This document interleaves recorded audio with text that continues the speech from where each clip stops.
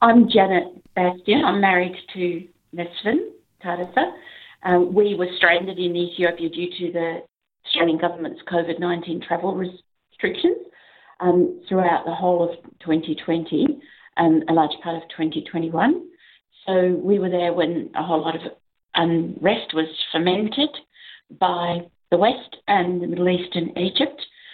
And Mesfin listens to all the excellent Amharic language news reporting, which is not translated into English very much.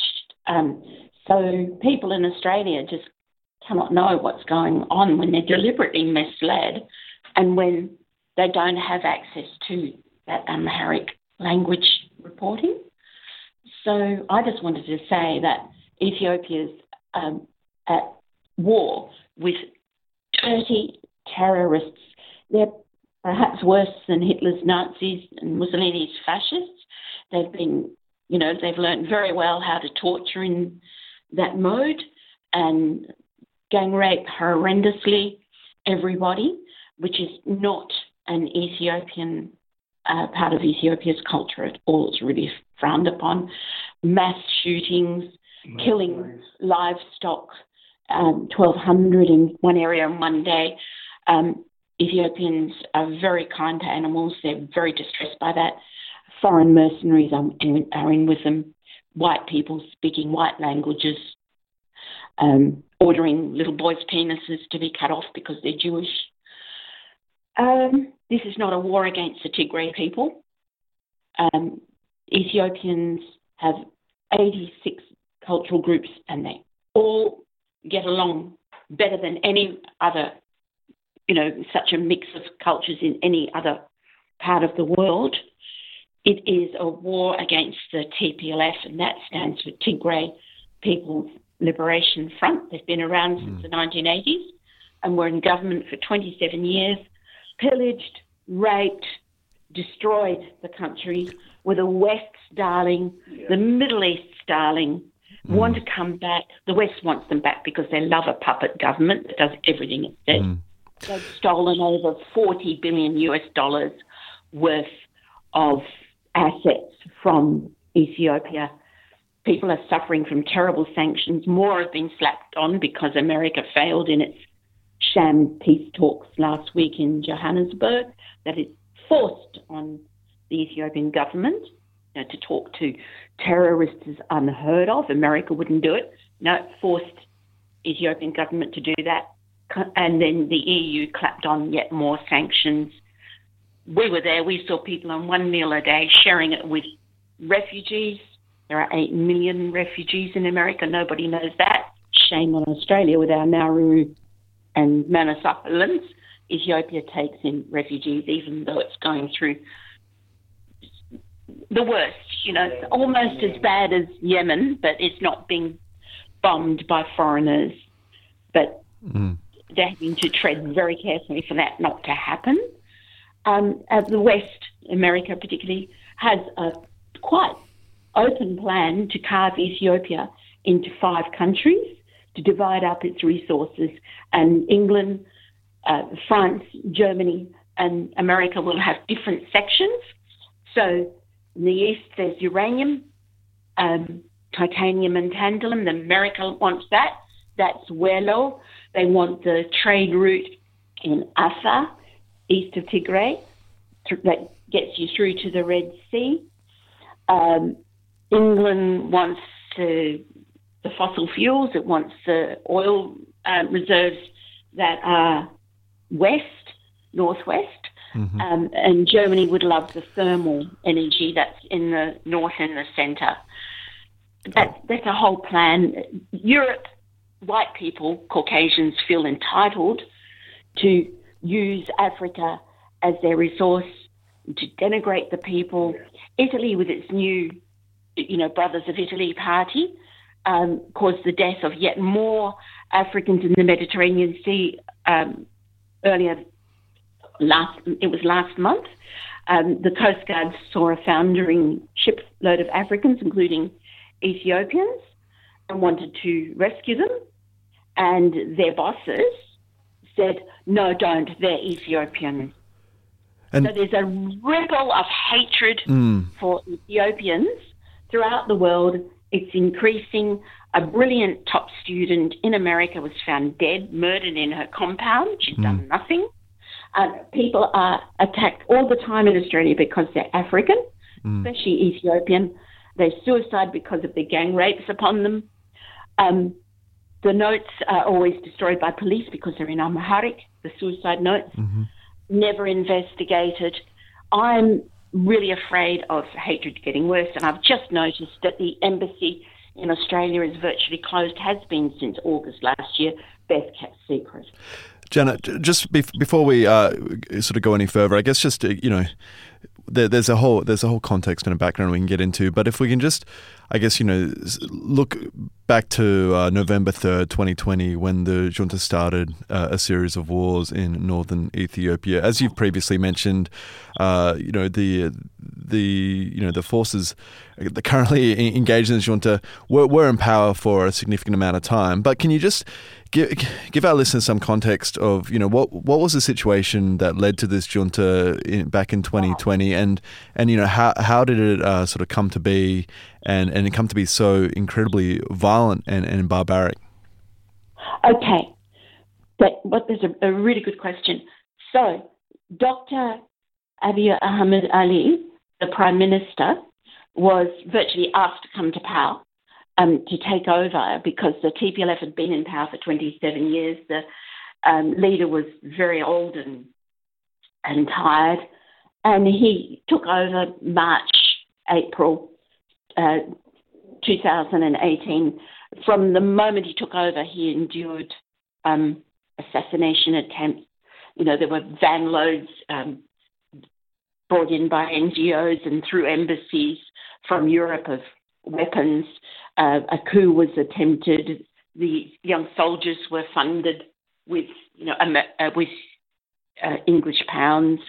So continual fomenting of unrest because a good leader was in power and he refused to be a puppet.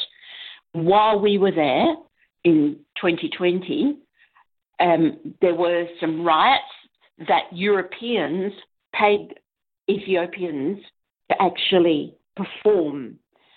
So about 400 people were killed. A popular singer was assassinated, a mayor was assassinated. It was the aim was to make it look like ethnic division, which is the colonialist game. And by the way, Ethiopia has never been colonised with Liberia. They're the only two countries never colonised in the whole of Africa. But that's the mentality that post-colonialist mentality dominates, and it still is, divide and rule. So these riots happened. Outside our hotel, there was a mound of machetes left, possibly poisoned on the blade. Ethiopians were supposed to pick them up and have Rwanda Mark II. No one touched them. The city council came and picked them up. They were left all around the capital, Addis Ababa, with its population of nearly 7 million. The riots did destroy the major industrial area of Ethiopia called Shashamania, full of geniuses. It destroyed schools, hospitals, industry, libraries. Somali mercenaries in trucks ran over pregnant Jewish women. Mm-hmm. So Muslims surrounded synagogues or monasteries, and Jews surrounded mosques to prevent further destruction. Formed human bodyguards. This happened around the main, the biggest monastery in the city, which is St. George's. People protected that. Could have been a lot worse, but Ethiopians don't want to fight. They want peace. This didn't work. There was Trump saying, "Damn the bomb," the Grand Ethiopian Renaissance Dam on the Nile River, the Blue Nile River, about 200 kilometres in from the west border with Sudan. So there were continual attempts to destroy that because, Africa mustn't have anything good. Egypt made a lot of noise oh, we won't have enough water. They have about 89% because the English arranged that for most of the last century, and hey, it will have water. And because of the dam, Sudan is not flooded with 250,000 people at least displaced every winter, with the heavy rains, with their governments, both Sudan's governments, not helping them. So it's a good thing for the Horn of Africa, and it's a really good thing for Ethiopia, and the people need that hydroelectricity because most in rural areas are still without it. So that was an excuse to come down on Ethiopia and put more sanctions on. So that happened all through that year. And I wanted, sorry, Jan, I wanted to ask about the sanctions in a second, but I just going back to a point that you'd raised earlier in terms of, I guess sort of Western influence and, and many countries in Europe and the UK and the US, really, whether directly or indirectly supporting and backing the TPLF. How can this be justified? Of course, any of our listeners to the program would be, of course, familiar with the West backing despotic regimes and juntas for their own reasons and imperial sort of purposes. But what is the crux of the reasoning here? Why is there so much interest in Ethiopia from foreign powers, and why are they backing this force? Okay, so Ethiopia has a population of almost 120 million in Ethiopia itself. Could be 114 million, some say 120 million. It's strategically well located for the Middle East and for the whole of Africa, being there in the east of Africa, in the Horn of Africa. With Emperor Haile Selassie I, back in the 1960s, was Pan-African. He assisted people in many countries, shake off colonialism, supported them afterwards when they were left for dead with nothing, by the exiting, usually the English. And he helped form what is now the African Union. So Ethiopia still is Pan-African, except when it has a terrible weak government like the TPLF from 1991 to 2018, which is a puppet government. So in the last 5 years, France has bombed and killed about 100,000 Africans in different countries, former colonies. It assassinated the good leader in Guinea, put in its own puppet. This is just what Europeans do because they want the strategical benefit. They don't want China to get control, through its enterprise. They don't want Russia to think of, controlling Africa. There are strong mining interests. Australia has big ones in Ethiopia. After the atrocities in November when 70,000 Amhara, mainly Jews, mainly farmers, were buried alive, run over by trucks, men, women, children, pregnant women, babies, elderly, in Tigray, because Tigray has a lot of Amhara, because the TPLF made sure that it got a lot of their lands. And anyway, people mixed together voluntarily in Ethiopia. After that, the government had a whole lot of terrible war criminals that wanted, a wanted list. Well, the Australian government from Khartoum in the Republic of Sudan, North Sudan, flew out about 27 of those war criminals to Australia. They were, citizens, and 200 kilos of Ethiopian gold. So Australia has big mining interests in Eritrea and Ethiopia, and it is making all these noises in support of the UN with sanctions. I think also Australia is trying to gain more power for itself in the UN and please the big, the big leaders.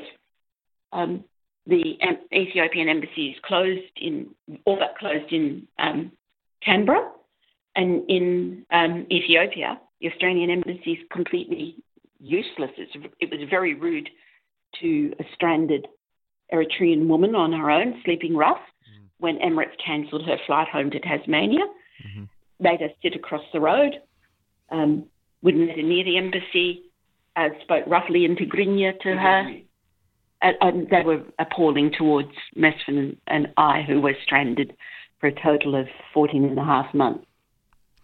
And I guess if we can now go back a little bit, I mean, many of our listeners, perhaps they're aware of Ethiopia in terms of some contemporary history and perhaps what they see on the news, but unfortunately, many people don't know the sort of the history of colonization, and I guess in particular the Mussolini's invasion of Ethiopia in 1935 and the ramifications that had. Mesfin, obviously, you have a very personal connection to these stories and the history of Ethiopia itself. I mean, in your mind, do you think these events, Mussolini's invasion and also the incredibly courageous resistance to that invasion, do you think that they really hugely impacted on, everything that sort of followed in Ethiopia and the sort of, I guess, the history now of colonization and interference and war that unfortunately has become the reality for Ethiopian people? Yeah. I'll give you to Mesfin. My perspective is the world wants Ethiopia, not Ethiopians. They have so much to offer. I'll hand you over. Thank you. Look, this Western interference, from the beginning, the first time European colonialists defeated by Ethiopians. That defeat, we called it the Battle of Adwa. After 45 years, they came back again, the Europeans, especially Italy, Britain, and France, to expanded colonialism in Africa. So they defeated. Still, they have revenge. To be honest, I have to tell you the truth. This is revenge. To destroy it, they try to make Ethiopia a small, weak country. They try in my lifetime. I served for Ethiopian Special Force, and I was also anti-hijacker in the army and air marshal. So what we have seen, fully hate. They don't want the big Ethiopia to survive there. That's why they try the past 20 years, they cut Ethiopia into pieces. One become a country called Eritrea. It was Ethiopia in my age. That country was one Ethiopia. Now Ethiopia comes through. What is the project having with this trumpet TPLF to make Ethiopia 5 small pieces?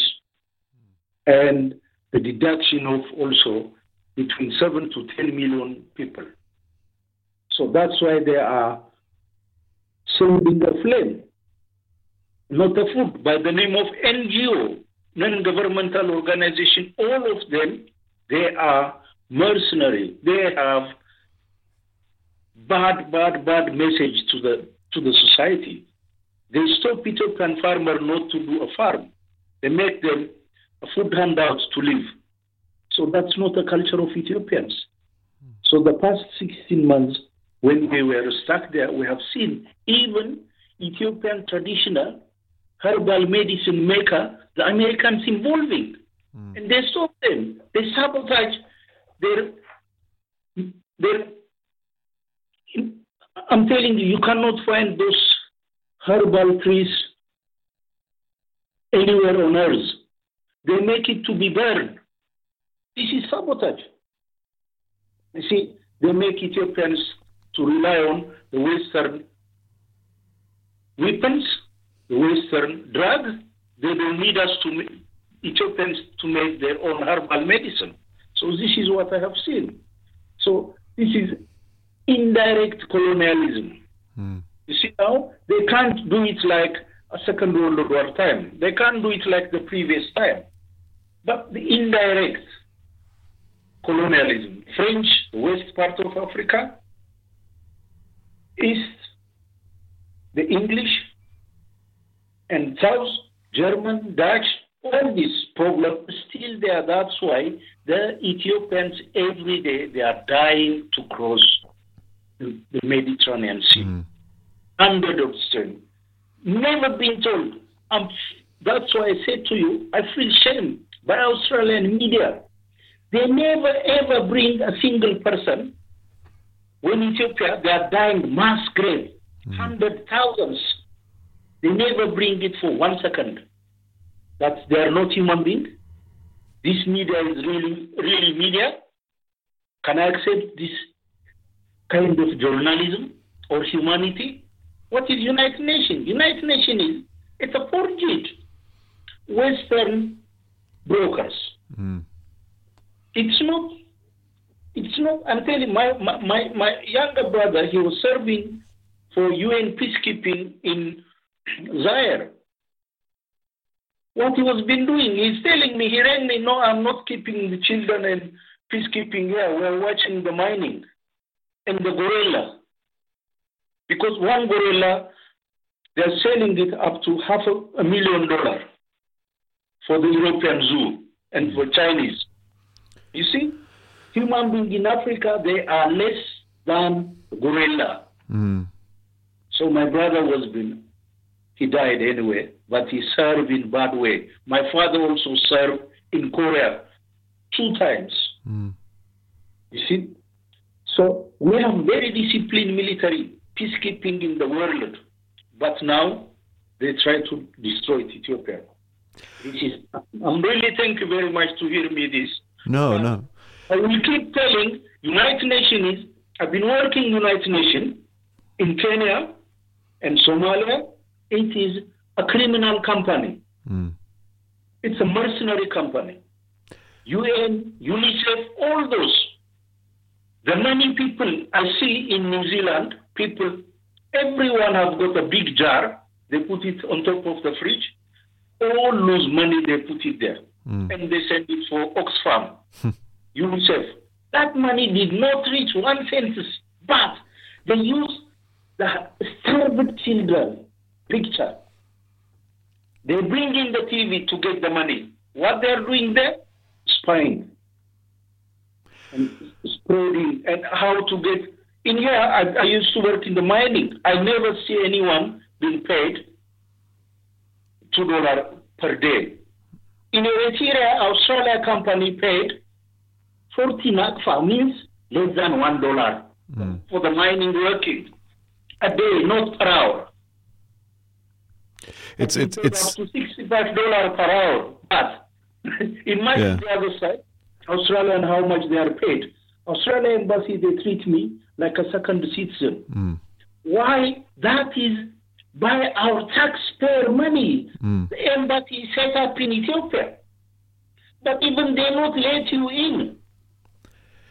It's absolutely criminal, Mesfin, and I mean what you're saying there is essentially, if we're to look at it honestly, the United Nations, who of course have a lot of blood on their hands in Africa, but the United Nations are clearly not helping the Ethiopian people. When you have so many foreign countries and corporations who are there just to exploit the resources and exploit the Ethiopian people, I guess it's very difficult for us to know what we can do and what perhaps Ethiopian people can do. And I guess I just wanted to, unfortunately, this is something we could talk about for hours and hours, but I guess I just wanted to finish by asking you both what you think people can do. I mean, this is, I guess the first start is for people to educate themselves on what's really going on. But outside of that, what can people do to express and show solidarity to Ethiopian people when they're up against so much, when they're up against, so many foreign powers, against the United Nations, against, foreign corporations that are clearly just there to exploit them and continue this horrible situation? What can people do to really express solidarity with the people who are suffering? May I answer? That's a wonderful question, Ray. May I answer? Yes. Ed Mesfin has an idea, but I just want to say that they need to get Anthony Albanese to eat his words, to apologise to Ethiopia's leaders. In the UN, he was going, yes, there should be, enforced ceasefire, in square brackets with terrorists, being the TPLF, and sanctions. He has never, to my knowledge, spoken to any of the leaders of Ethiopia let alone the Prime Minister, who speaks excellent English. So I think people should write many short letters to Anthony Albanese and to Penny Wong and demand that they hear the side of the Ethiopian government, that they respect the Ethiopian government that was elected in 2021, came to power in 2018, and stop supporting foreign interference that's incredibly criminal and dangerous. In Djibouti and Somalia last month, the Ethiopian Defence Forces discovered 500 million euros worth of weapons supplied by Europeans to Al-Shabaab. Al-Shabaab was at that stage attacking Ethiopia. They'll do anything, support anybody to attack Ethiopia. So call them out. Stop running after the big powers just like some pathetic little brother. Get a brain of their own. So I think if everybody writes with just one or two requests, a short letter, that's going to have a lot more of an impact than one person like me writing a blog. So just write a letter. It will cost you $1.10 for the postage stamp.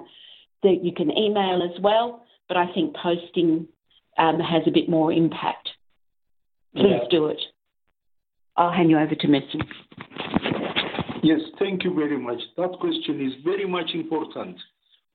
As I told you, when I was early 90 in New Zealand, the majority of New Zealanders, they've been supporting Save the Children, United Nations, but it goes to wrong hand. It's not for the right thing. It goes, especially, for example, have you seen the movie made by Hollywood, Black Hawk Down?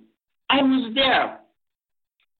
Never been told those 28,000 Somalians been murdered by helicopter gunship. You see, it's not coming to the news. And then they make movie, they show you the other side, how they are hero. Are you there? Yeah.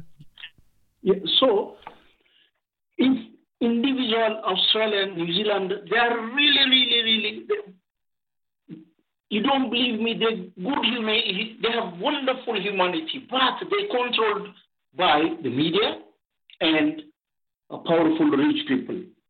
I see one community in Australia, the mothers, when they have naughty children, I'm going to call Peter Dutton, and then he will be disciplined.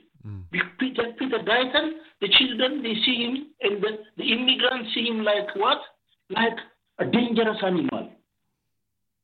See, which means they will keep you detention half of your life. And then when you finish, your brain died, they release you to do the suicide. Every month, a minimum, you see immigrants, they do suicide in Australia and New Zealand. Why?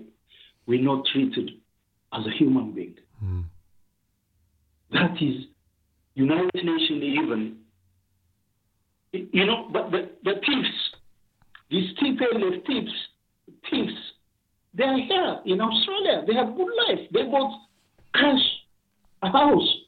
They're supposed to face justice. So how they buy a house by cash? So Australia need really good journalism through the community. They have to hear us. They have to. We need to write. We need to tell the truth. Even if we're not fighting there, believe me, Australians, they will have zero knowledge about what's going on the other side of the world.